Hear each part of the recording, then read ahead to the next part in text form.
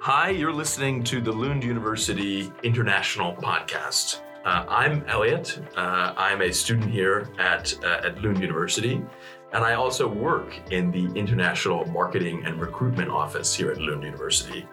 And I'm happy to be hosting this particular episode with my guest, Jacques. Jacques, would you like to introduce yourself? Hello there. Thanks so much for having me. My name is Jacques Schultze. I'm an old student of Lund, actually. Been here. I was one of these eternity students.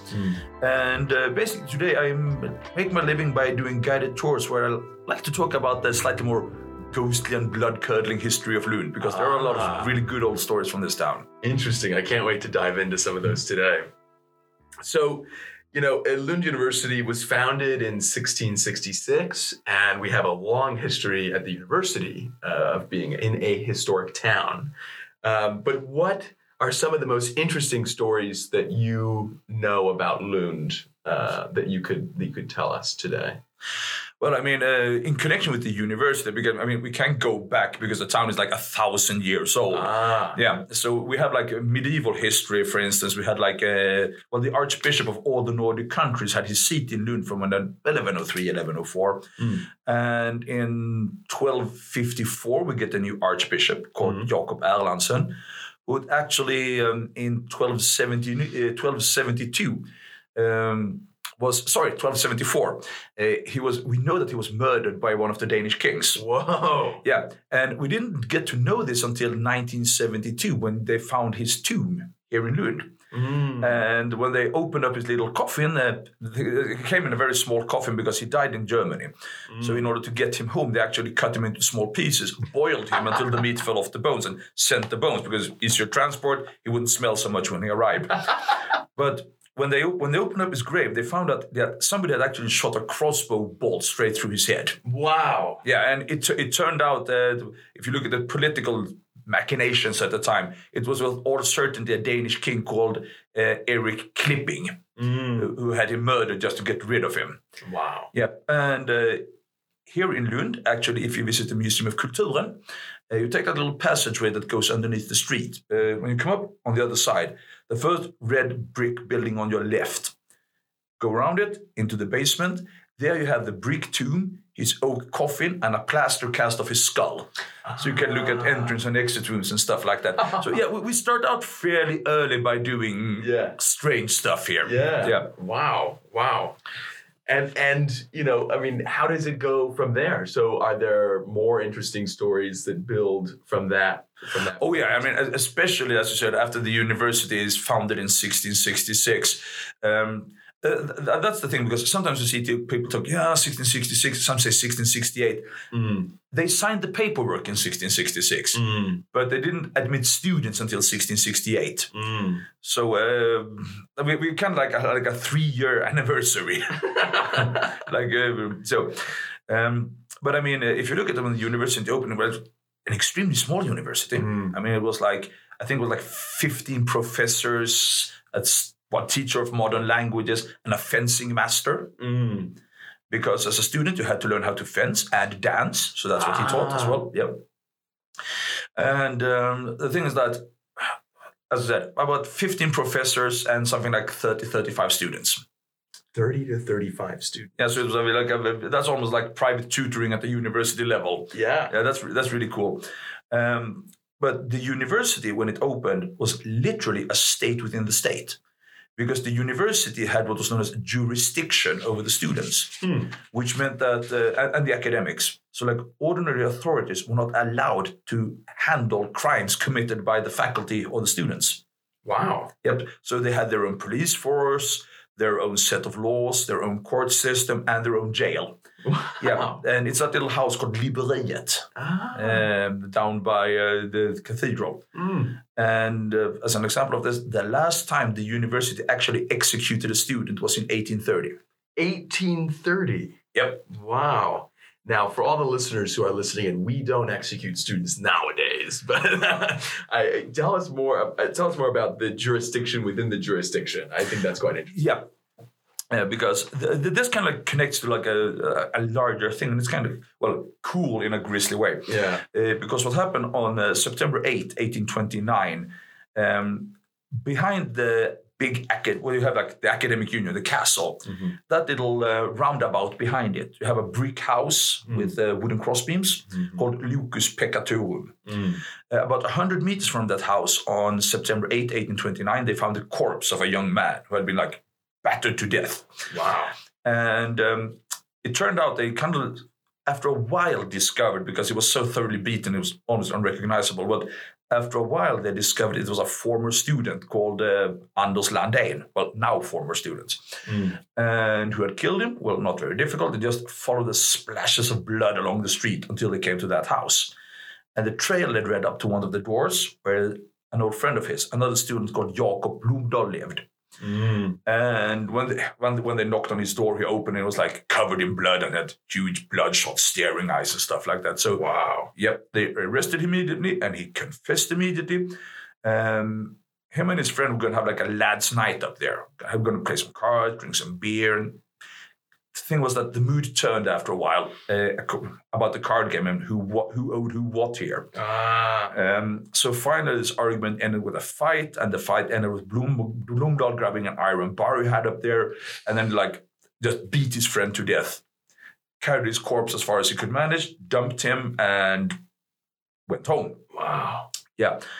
And now the problem was that both victim and murderer were students. So the jurisdiction had to move in.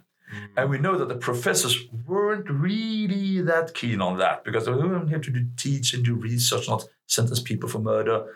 Yeah. So they tried to weasel out of it, but they couldn't. And they actually had to come up with the sentence that Blomdahl has to give life for life.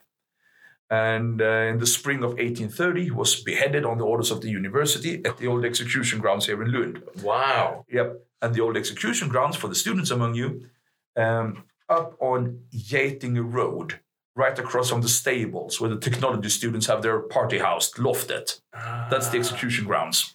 Interesting. So that's where they lopped his head off. And this jurisdiction was in effect until 1852-53. And that house, Locus Peccatorum, is named that after this story because that means the house of sin. And you used to have students who lived there, and the guy who lived on the topmost floor was known as the summus peccator, the highest sinner. And in connection with this murder, that is why you get the academic union. Because the professors and students were like, how did this happen? Yeah. How is it not going to happen again? So let's start a union so we can keep tabs on the students so they don't just sit at home and drink and get strange and stuff like that. So that's why you get the academic union. Wow. That's such an interesting... And the academic union came about in 1830-31, right about then. Okay. Wow. Well, the more you know. I think it's interesting as a student because at Lund, I came to Lund and I just saw the kind of the interesting advertisements for Akademiska Föreningen and all these different, organizations in Lund, but you never really know the history, the background of why these things exist and why Lund is unique in its way to have some of these things. It's interesting that you give ghost talks, and I'm sure you tell these stories among others in your talks, but tell me more about that process. How did you get involved in giving ghost talks? Well, basically, it was I was studying at Lund. Okay. And I had a couple of these, when you had these really, really boring summer jobs. Mm-hmm. I just sit and you watch at the clock and the minute and you take one step forward, two steps back. And I was being like that. I don't mind working, but I want to have fun when I work. And I'd been a lot to London. And in London, you have ghost pub walks, Jack the Ripper tour, Haunted London, Medieval London. Those kinds of tours are very popular. And I was like, what? I've always loved history and I love talking about history. And I am kind of a motor mouth. So this would kind of suit me. So I made up a couple of concepts and I sold that to the tourist offices here in Lund. And so it started out like a summer's job. It was something I did next to my studies. And when I found out, I do actually have a law degree and a lot of also done a lot of history at the university level. It's come in handy. Yeah. But when I finally got my law degree, I discovered I can actually make a comfortable living doing this. Wow. And I love doing this. Wow. So why not? Yeah, life is too short not to have fun. Yeah. And so, are you a resident of Lund? Yep. Do you live within the city walls and experience it every day? Yeah, exactly. So that's really interesting. Can students go on these tours that you give, or are they just kind of for like where can we access your tours? You can find my. I have a little Facebook page, Spökguiden. So SPÖ, the O with the umlauts. KGUIDEN. You can find me there because during the summer I have like scheduled tours where you just show up. But if it's international students, I would recommend that because I do these tours in English as well. I would recommend get some friends together, contact me, and I work any day, anytime, as long as I'm not, caught up somewhere else. Cool. So I can always arrange for a private tour. Interesting. That's an amazing opportunity. Yeah. I might take you up on that offer. Actually, that's quite fun. And of course, with all these ghost stories and tours in mind, something that comes to mind as an American student is Halloween. Oh, yeah. And that's quite interesting in Lund. And what's your experience with Halloween? Being a ghost guide, I guess. Yeah, I get a lot of jobs around Halloween because people want to go out and get haunted stories. It's kind of like an interesting cultural drift because we have like All Hallows Eve in Sweden, but then it's a very solemn occasion, so somber. You go to the graveyards to visit your relatives' graves, and you put a candle on it, and you remember them. But I'd say like the last 15, 20 years, there's been like this cultural shift where like the American tradition is coming in. So now like Swedish television and TV channels, they start showing like horror movies and stuff like that. And you have like Halloween parties. And the thing about trick-or-treating is it's actually getting to be a thing now. And a tip is like, you've got this like, I don't know how it came to be, but the idea now is that if you put a pumpkin outside your house or apartment, that means it's okay to knock for trick-or-treating. Yep. So, but it's been kind of an interesting drift there. But it's getting to be a thing now, the American Halloween style. And it's interesting too, as an American international student here at Lund, I obviously have my own experience with Halloween. But it's funny because we do some traditions, for example, carving pumpkins. I'm not sure if they do that here in Sweden. Once again, it's one of these things that's just starting to show up now. Yeah. People carve pumpkins and put outside on. But here's a little interesting. Here in Scandinavia, we used to have an old tradition, and it's still alive. Some people do it around Halloween. They basically carving pumpkin heads, but not with pumpkin, but with sugar beets. Really? Yep. Really? Because sugar beets has always been one of the big cash crops down here. Yeah. And that was a tradition around this time that you would carve like these ghastly faces in a little sugar beet and put a candle in them. And actually they smell very nice because you get this smell of burnt sugar when you use them and stuff like that. Yeah. So that was kind of like a Swedish proto-pumpkin version or Scandinavian proto-pumpkin version. Now, how big is a sugar beet? I mean, is it... I'd say the size of it's teardrop shaped. It's shaped like a teardrop, and I'd say about the size of a small pumpkin. A small pumpkin, one of these decorative pumpkins. Sure. Oh wow, interesting. Now, of course, I knew that they do it at the Museum of Kulturen. Do they really? Yeah, they have sugar beet carving for kids around this time. How fun! Yeah. Now, of course, we have a lot of international students who are listening to this.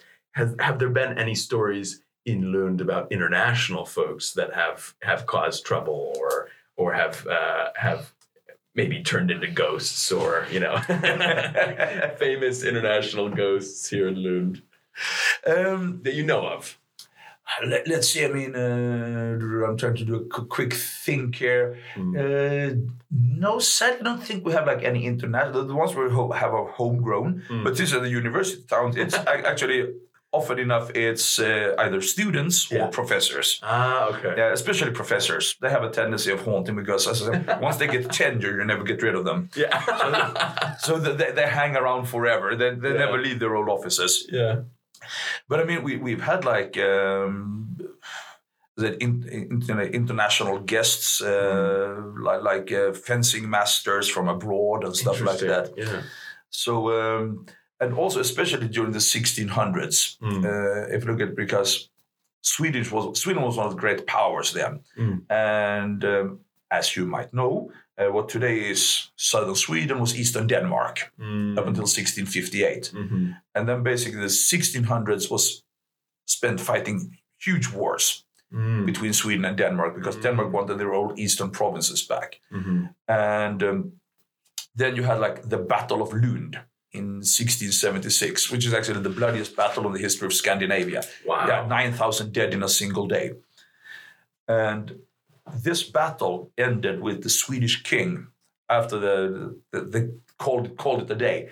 He actually rode into the king's house here in Lundagård. Wow. Yep, and spent the night there with his generals and the few members of his bodyguard that actually survived the battle.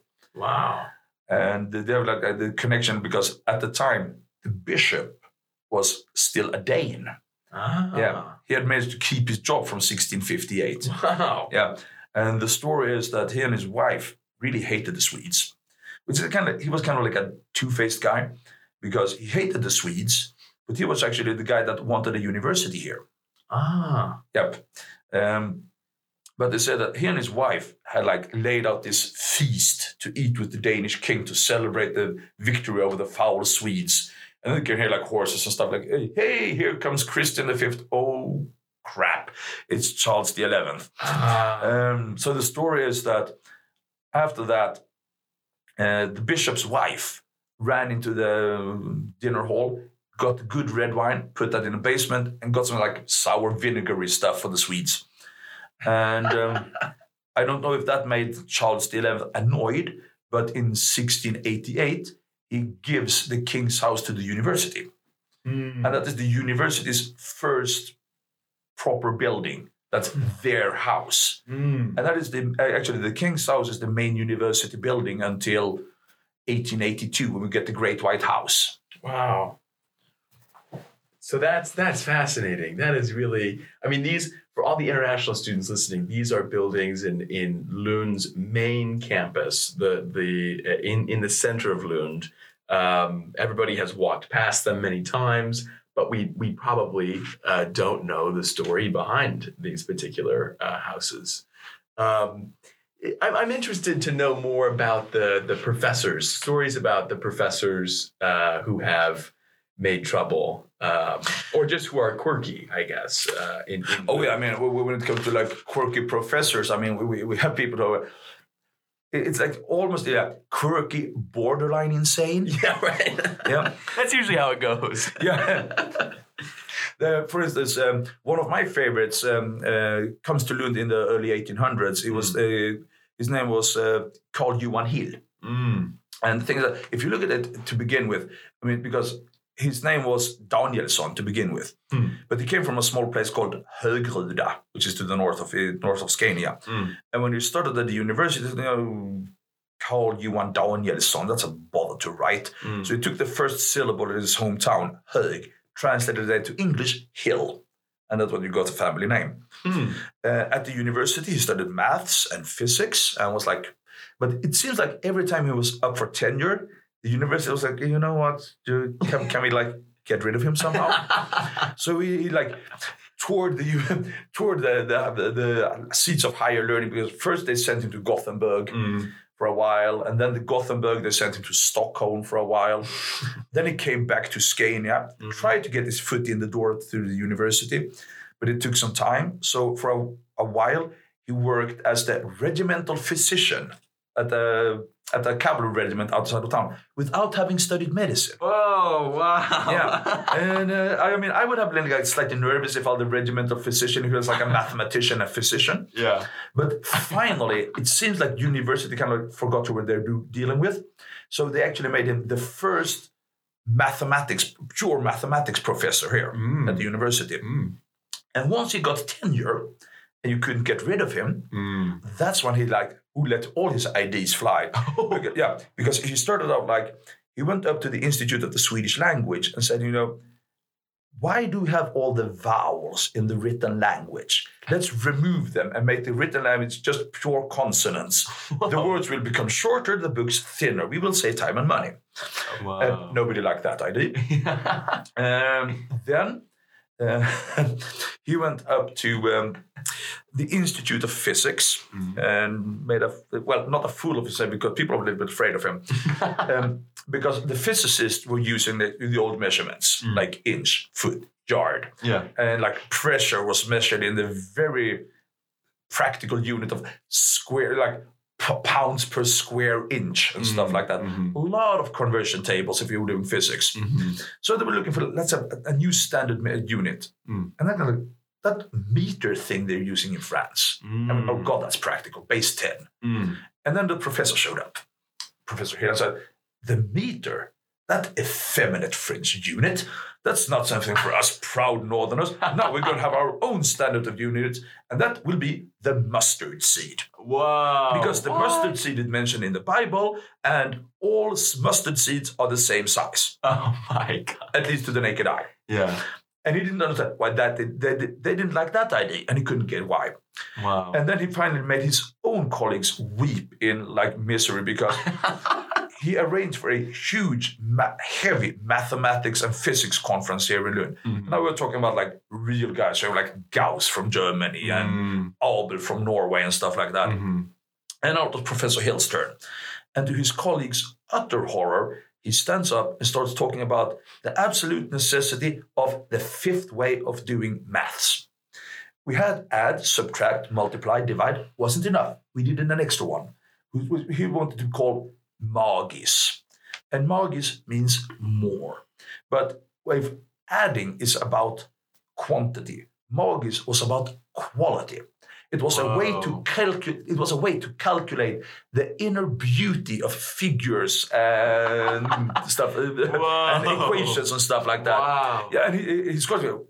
What's he talking about? 6 + 8, like a rose. What is this? Yeah. So after a while, they used him as a warning example of what happens when you mix different sciences with one another. But the students loved him. The students loved him because, as you can imagine, his lectures were great fun. Oh, yeah. Yeah. It was very fun to listen to him. And you could also poke fun at him at his lectures and he didn't get angry.